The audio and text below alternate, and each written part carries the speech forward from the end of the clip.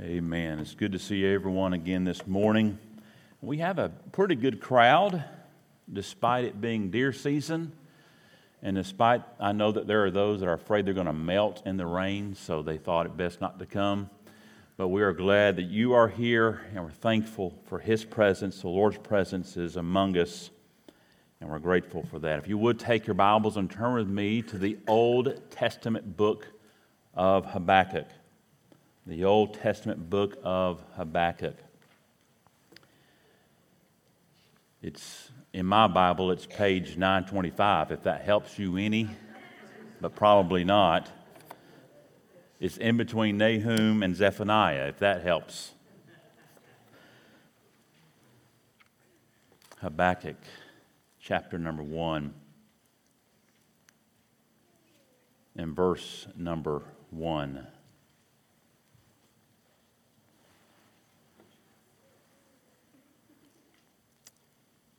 It says, the burden which the prophet Habakkuk saw. Verse 2 says, O Lord, how long shall I cry, and you will not hear? Even cry out to you, violence, and you will not save. Why do you show me iniquity, and cause me to see the trouble? For plundering and violence are before me. There is strife and contention arises. Therefore the law is powerless, and justice never goes forth. For the wicked surround the righteous. Therefore perverse judgments proceeds. Let's pray once again. Our Father,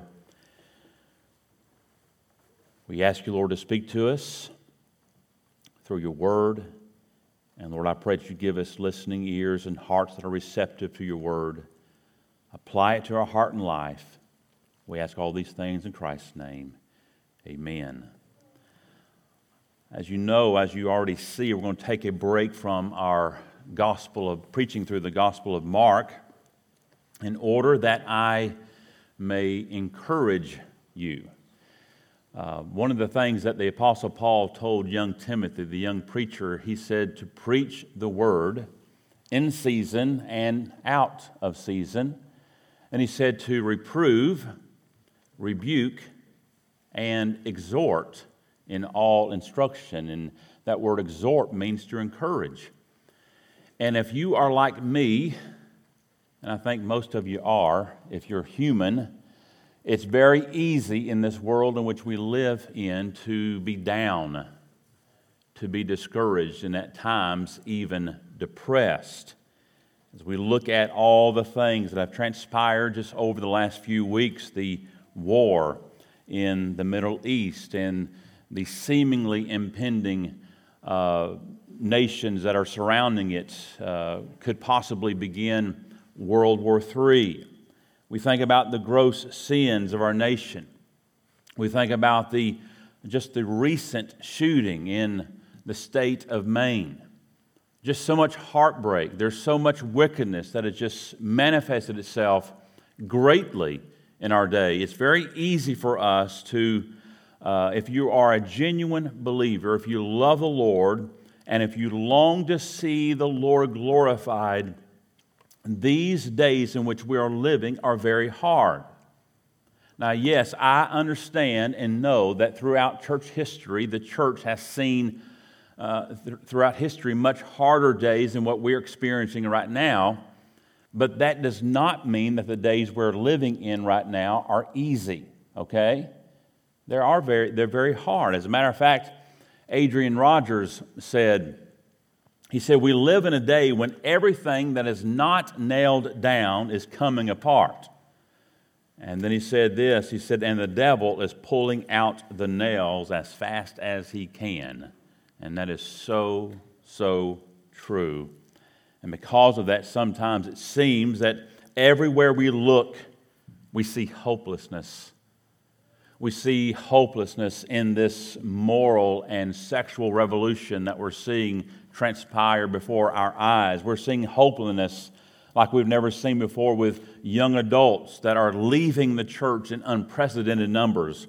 We're seeing hopelessness as we continually see the truth of Scripture being denied and distorted and even scorned. And we ask ourselves at times, is there any hope? Because it seems that everything that we look at is absolutely falling apart. So I want to speak to you from this Old Testament book, the prophet Habakkuk. And I want us to notice this morning that the prophet Habakkuk was absolutely going through some difficult times. He was living in days where he too was wondering, is there any hope at all? Habakkuk lived in the southern kingdom of Judah in 600 BC. In Habakkuk's day, Judah was filled with great national corruption. Judah was filled with crime and hatred and division. Evil and immorality were flaunted openly, while ethical standards that were rooted in the Scriptures were breaking down. And again, that sounds just like us today. We're living in a day and time where evil and immorality is being flaunted and promoted today, while at the same time, if you have any scriptural standards whatsoever, they are trying to make you do away with those standards. And as we have seen, as we have already read the first four verses of Habakkuk, we see that he was absolutely horrified with what he was seeing happen in his nation. And let me just say that Habakkuk was not the only prophet in his day that was horrified at what he was seeing. Habakkuk also was a prophet along with Jeremiah. Both of them lived and prophesied during roughly the same time period. And when you read the book of Jeremiah, and then you read his follow-up book, the book of Lamentations, you get an idea of the hopelessness that they had as prophets concerning their nation. In fact, it was so far gone that we read that God said to Jeremiah, in Jeremiah 15, verse 1, God said this, "The Lord said to me, even though Moses and Samuel were to stand before me, my heart would not be with this people. Send them away from my presence and let them go." So in essence, God tells Jeremiah that even if you had two of the most prominent Jewish figures in Jewish history, if Moses and Samuel were interceding on behalf of the people, it would not alleviate the anger that I have toward my people. And so it was in this setting that Habakkuk wrote this short book, only 56 verses. But the whole book is a book of a dialogue that he is having with the Lord God. And so in essence, this is a prayer.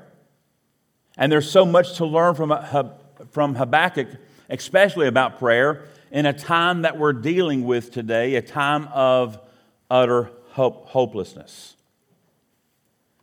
And really what's amazing about this book is that it begins, as we have seen, with Habakkuk sighing. And he's sobbing, he's crying, but it ends, as we shall see, with Habakkuk singing. And he's shouting the praise of the Lord. Not because Judah was given a great revival by God. No, he was shouting because he was able to view things from God's perspective. Listen, beloved, I cannot promise you that the circumstances that are causing you to have this hopelessness will change, but I can help you through the Spirit's work see those circumstances from God's perspective that will enable you to live in biblical hope, when it seems that everything is absolutely falling apart. The first thing I want you to notice with me this morning is this. We see a perplexing problem. A perplexing problem. We come to chapter 1, and Habakkuk has been seeking God with a broken heart, but things do not seem to be getting better. The Bible tells us there in verse 1 that Habakkuk was burdened. It says the burden which the prophet Habakkuk saw. And Habakkuk's trouble was primarily in three areas that we all can relate to. We see in verses 1 through 2 a prayers seem to be unanswered. Again, verse 1 says, the burden which the prophet Habakkuk saw, O Lord, how long shall I cry, and you will not hear? Even cry out to you, violence, and you will not save. And so it's very evident that there was a great problem in the land, a lot of violence. And so Habakkuk does what we ought to do in such times. He prays. He goes to the Lord and he lays it before him and he prays. And he continues to pray and he continues to pray, but there doesn't seem to be an answer. As a matter of fact, rather than the situation getting better, the situation gets worse. And he says, God, how long am I going to have to cry to you? And it's very interesting that the word cry is mentioned twice in verse 2, but they're not the same word in the Hebrew. The first word cry means a cry like a cry for help. But the second word cry is a different Hebrew word, and it means a shout or a scream.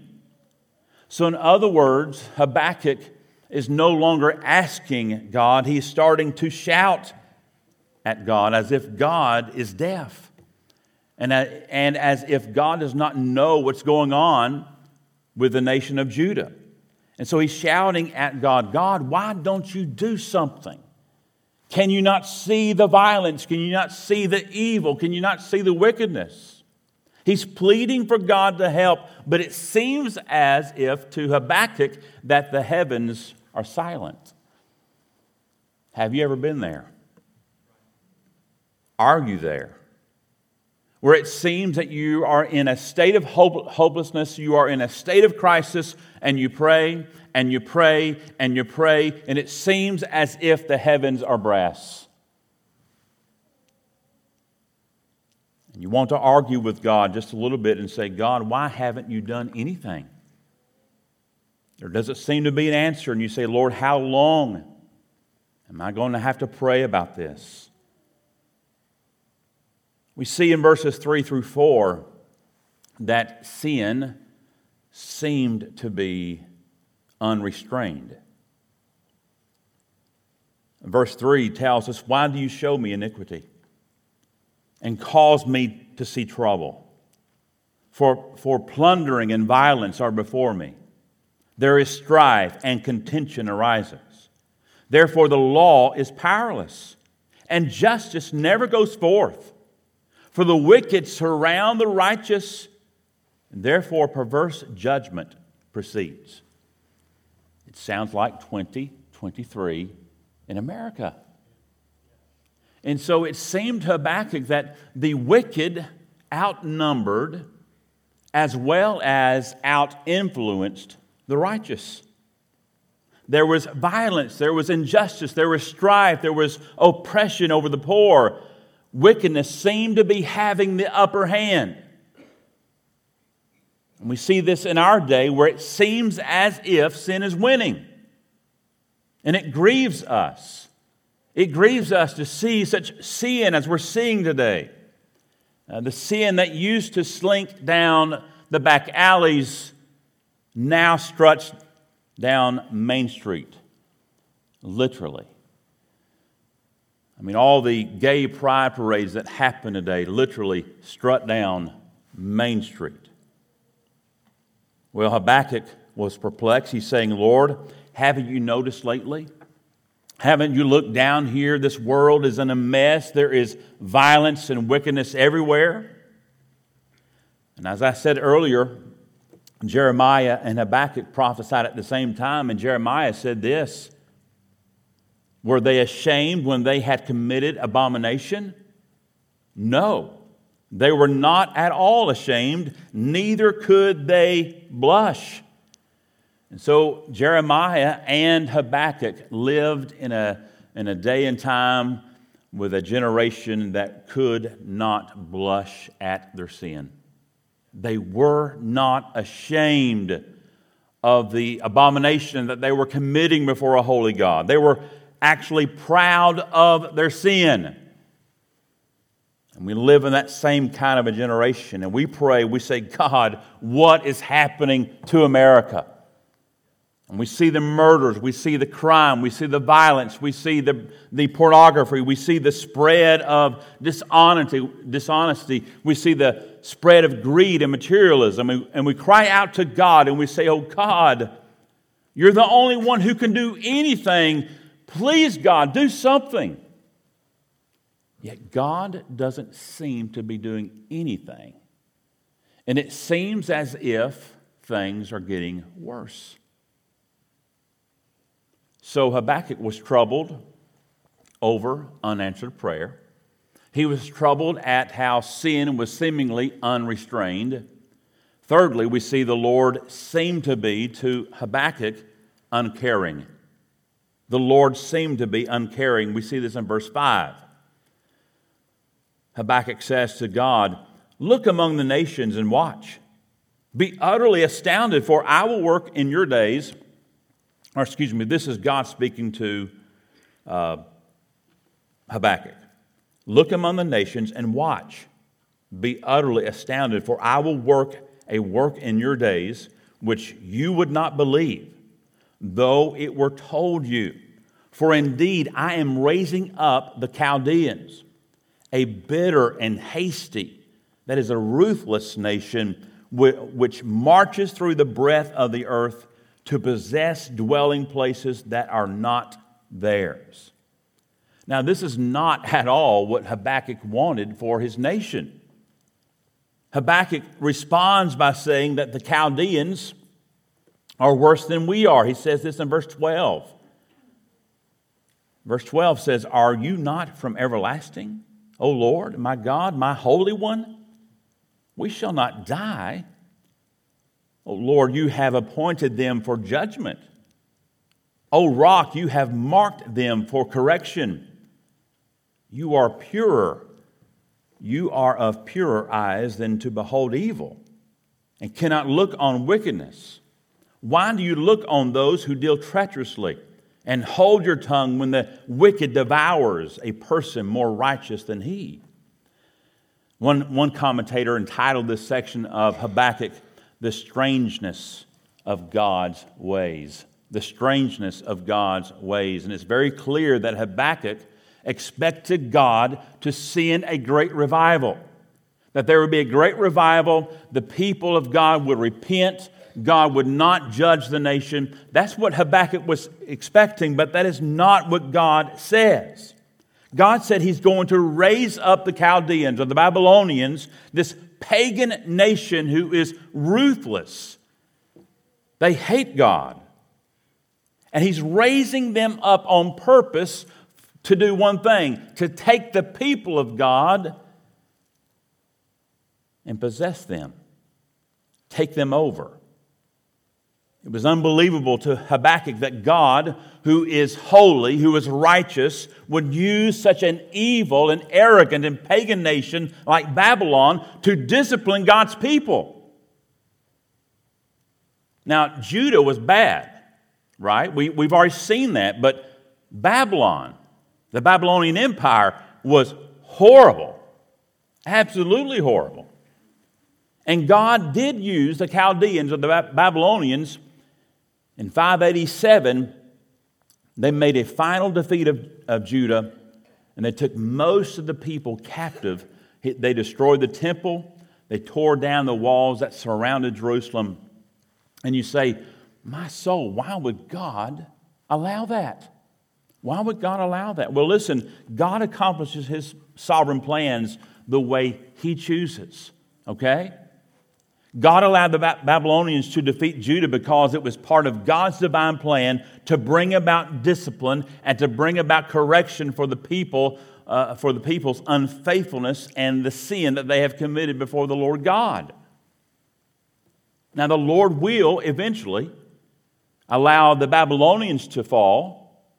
Thus, in the years to come, the people of Israel will once again go back into their homeland.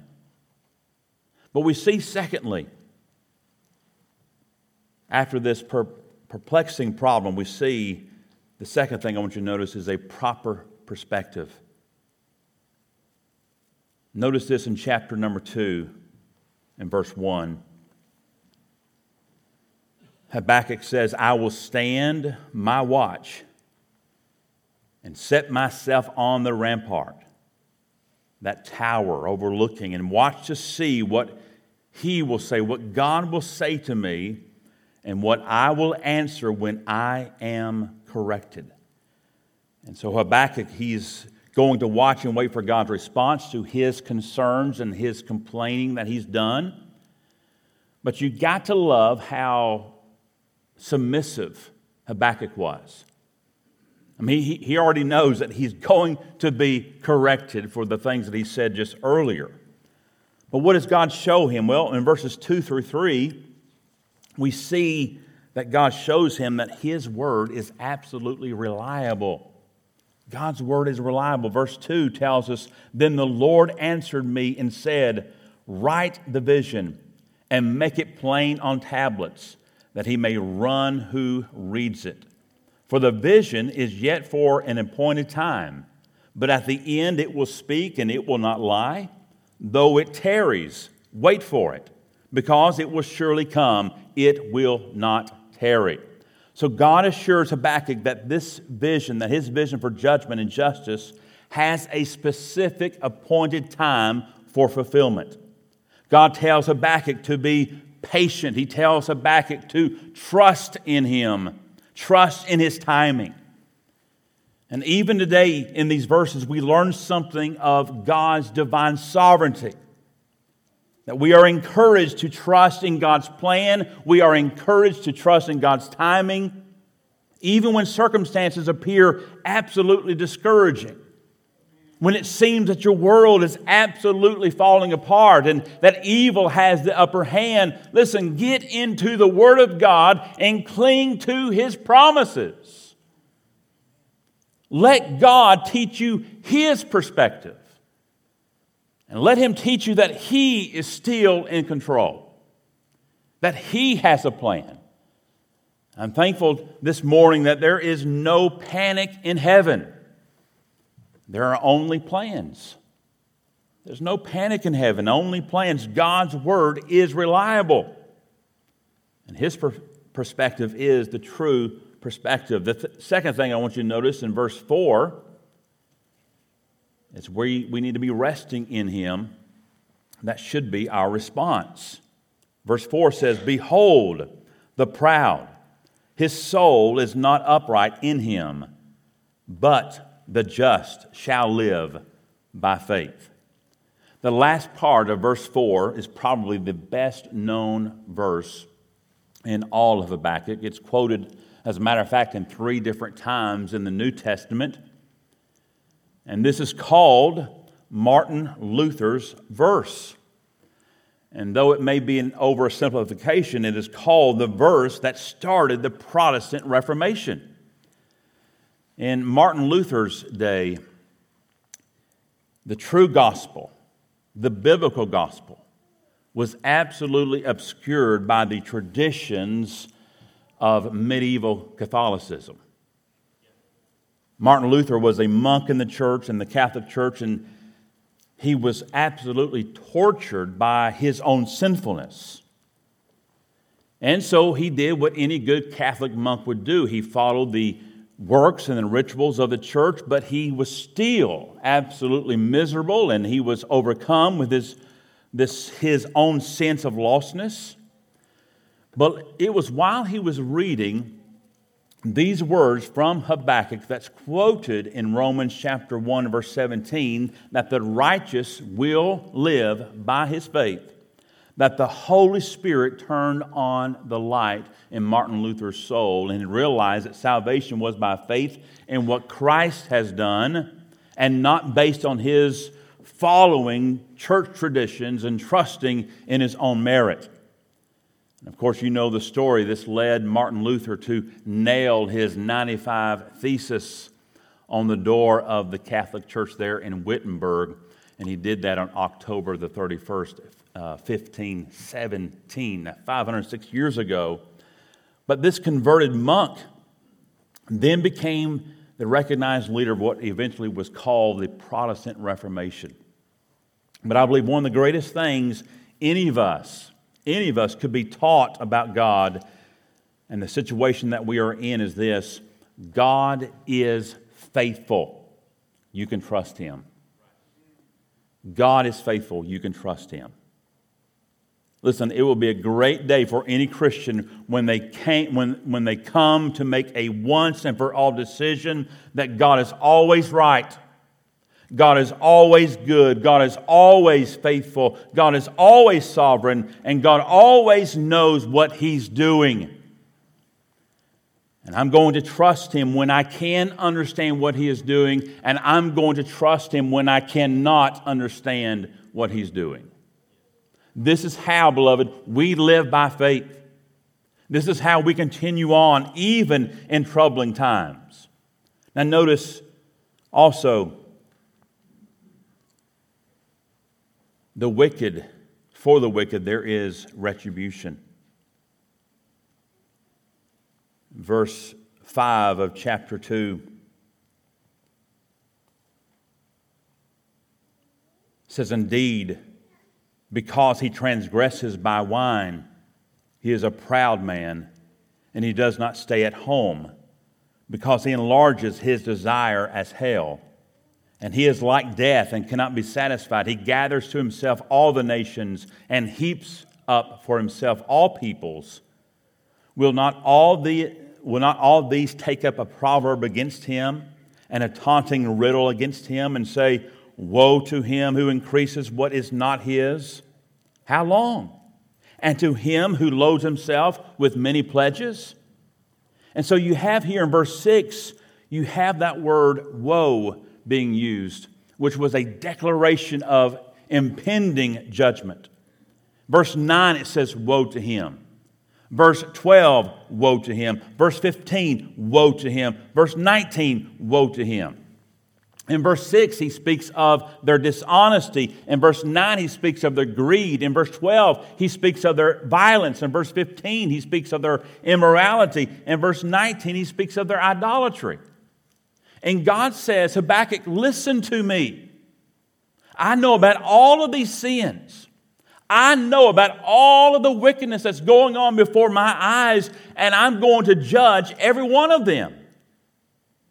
Now just suppose that the Babylonians said, well, if there is a God, he doesn't judge sin. I mean, look at all we're doing. We're getting by with it. But God says, I have a record of every one of them. And that ought to frighten you.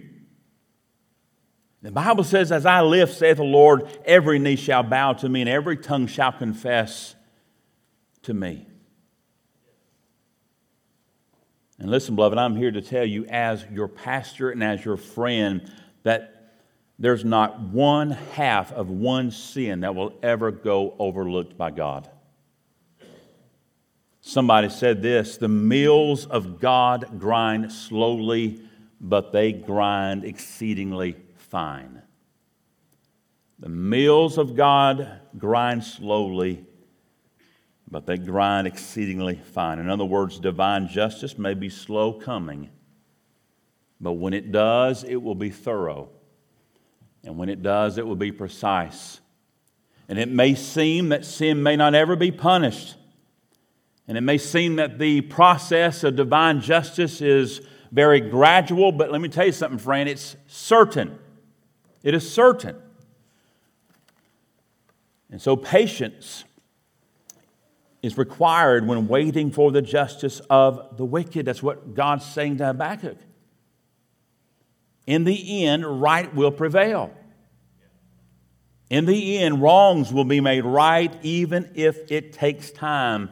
And listen to me today. If you're here and you are a sinner without Christ, Don't ever think, do not ever think, because God is not judging your sin now, that God will not judge your sin in the future. Don't ever think that God has let sin get by. Notice the third thing. In chapter 3, we see a profound praise. A profound praise. Notice, first of all, Habakkuk's prayer focuses on God's character. We don't have time to examine all of these verses in this chapter, but Habakkuk is focusing on three of the attributes of God. And those three attributes are God's mercy, God's power, and God's wrath. And listen, if you want to have hope in troubling times, meditate and rejoice in those three attributes. Notice number one, God is merciful. We see this in verse 2 of chapter 3. O Lord, I have heard your speech and was afraid. O Lord, revive your work in the midst of the years. In the midst of the years, make it known. In wrath, remember mercy. Aren't you thankful for mercy? Listen, even if your troubling times are because of your own sin, your own doing, if you come to Him in repentance, you can experience His mercy. Praise the Lord for that. So God is merciful. Remember this. In verse 4, we see God is all-powerful. Chapter 3, verse 4 says, His brightness was like the light. He had rays flashing from His hand, and there His power was hidden. And so this verse speaks of God's holiness. His brightness was like the light. And what does James tell us in the New Testament? James chapter 1, verse 5. God is light, and in Him there's no darkness at all. There's no blemish. There's no sin whatsoever. He is perfectly holy and righteous. And then that phrase, He had rays flashing from His hand, that speaks of God's divine power. It speaks of His divine authority. Then that last phrase where it says, and there His power was hidden. In other words, God's power is beyond human comprehension. We cannot fathom in our finite minds the infinite power of God. And in a sense, it is hidden from our understanding. And so, therefore, knowing His holiness, knowing His authority and power, we ought to reverence God. We ought to worship Him for His greatness. It is His greatness and power and authority that will be our ultimate salvation. So these are things to think on. Think about God's mercy. Think about His power in times of difficulty. And then also think about His wrath. Verse 12 through 13 says, You marched through the land in indignation. You trampled the nations in anger. You went forth for the salvation of your people, for salvation with your anointed. You struck the head from the house of the wicked by laying bare the foundation to neck. Selah. So in other words, we can absolutely trust God's ability to exercise judgments on those nations or in all peoples who absolutely are wicked and do not repent.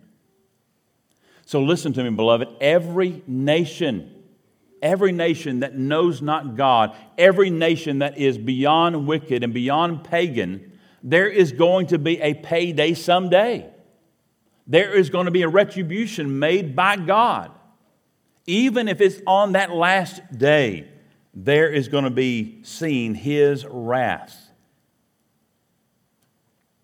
Notice, secondly, not only do we see Habakkuk's prayer that focuses on God's character, but notice we see Habakkuk's faith that focuses on God's care.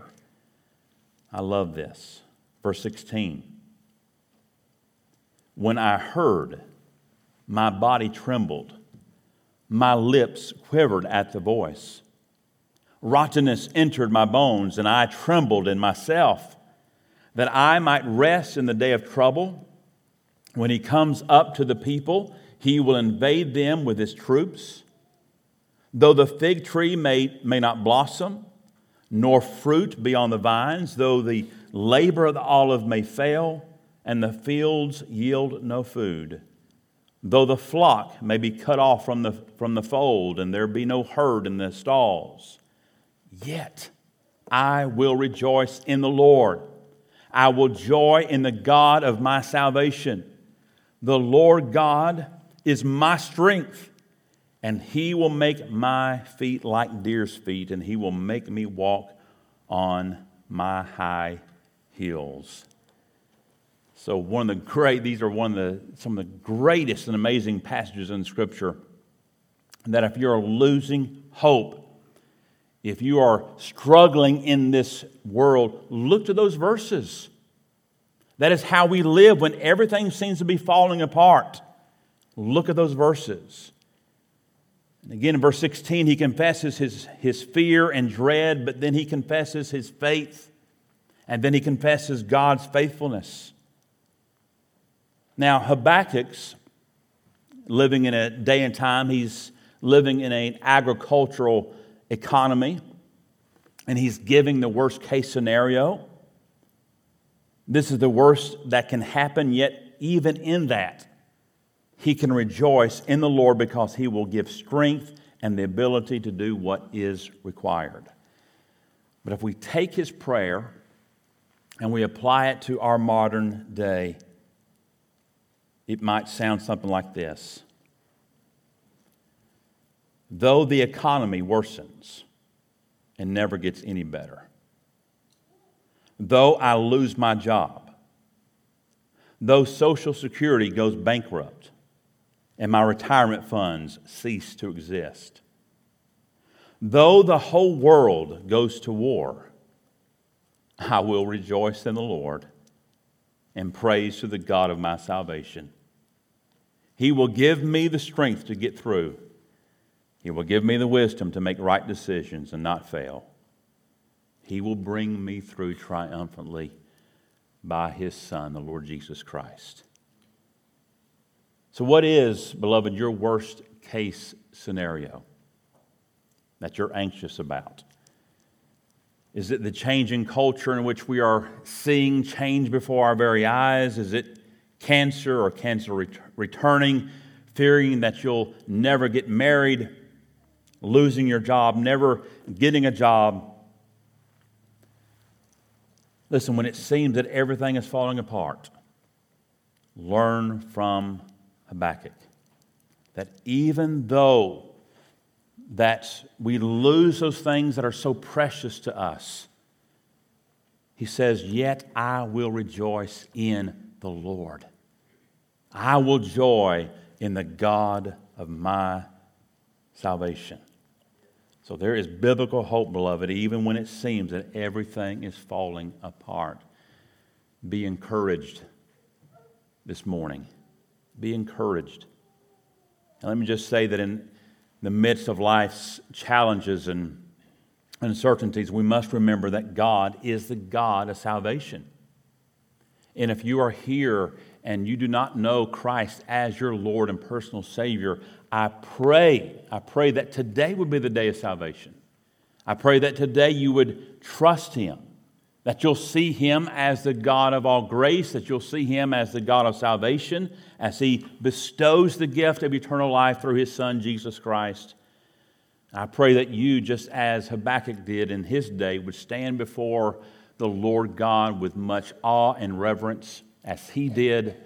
I pray that you today would not leave here without seeing the holiness and the awesomeness of the Lord God, who will do everything and does everything right. Let's pray together. Our Father, Lord, I pray that you would bless this message. And Lord, I try to be faithful to what you have laid upon my heart. And Lord, I pray that each and every person here would be encouraged, that they would have hope in a world where it seems to be no hope, and that they would find that hope only in you and in your word and in your Son, the Lord Jesus Christ. And Father, I pray that those that are here today that are lost, God, I pray that today that you would draw them into your Son Jesus and save them. I pray, Lord, that you reveal unto them, Lord, your holiness and their hellishness, your saving power and their sin. Lord, I pray that you would reveal that to them, and even in this moment, this very moment, they would trust you. And I pray, Lord, for every Christian that is here, that we would draw from your fountain, that we would continue to drink from your well that shall never run dry, that you would encourage us, that we would look to you in all things and rejoice in you, for you are the God of our salvation. We ask all these things in Christ's name. Amen.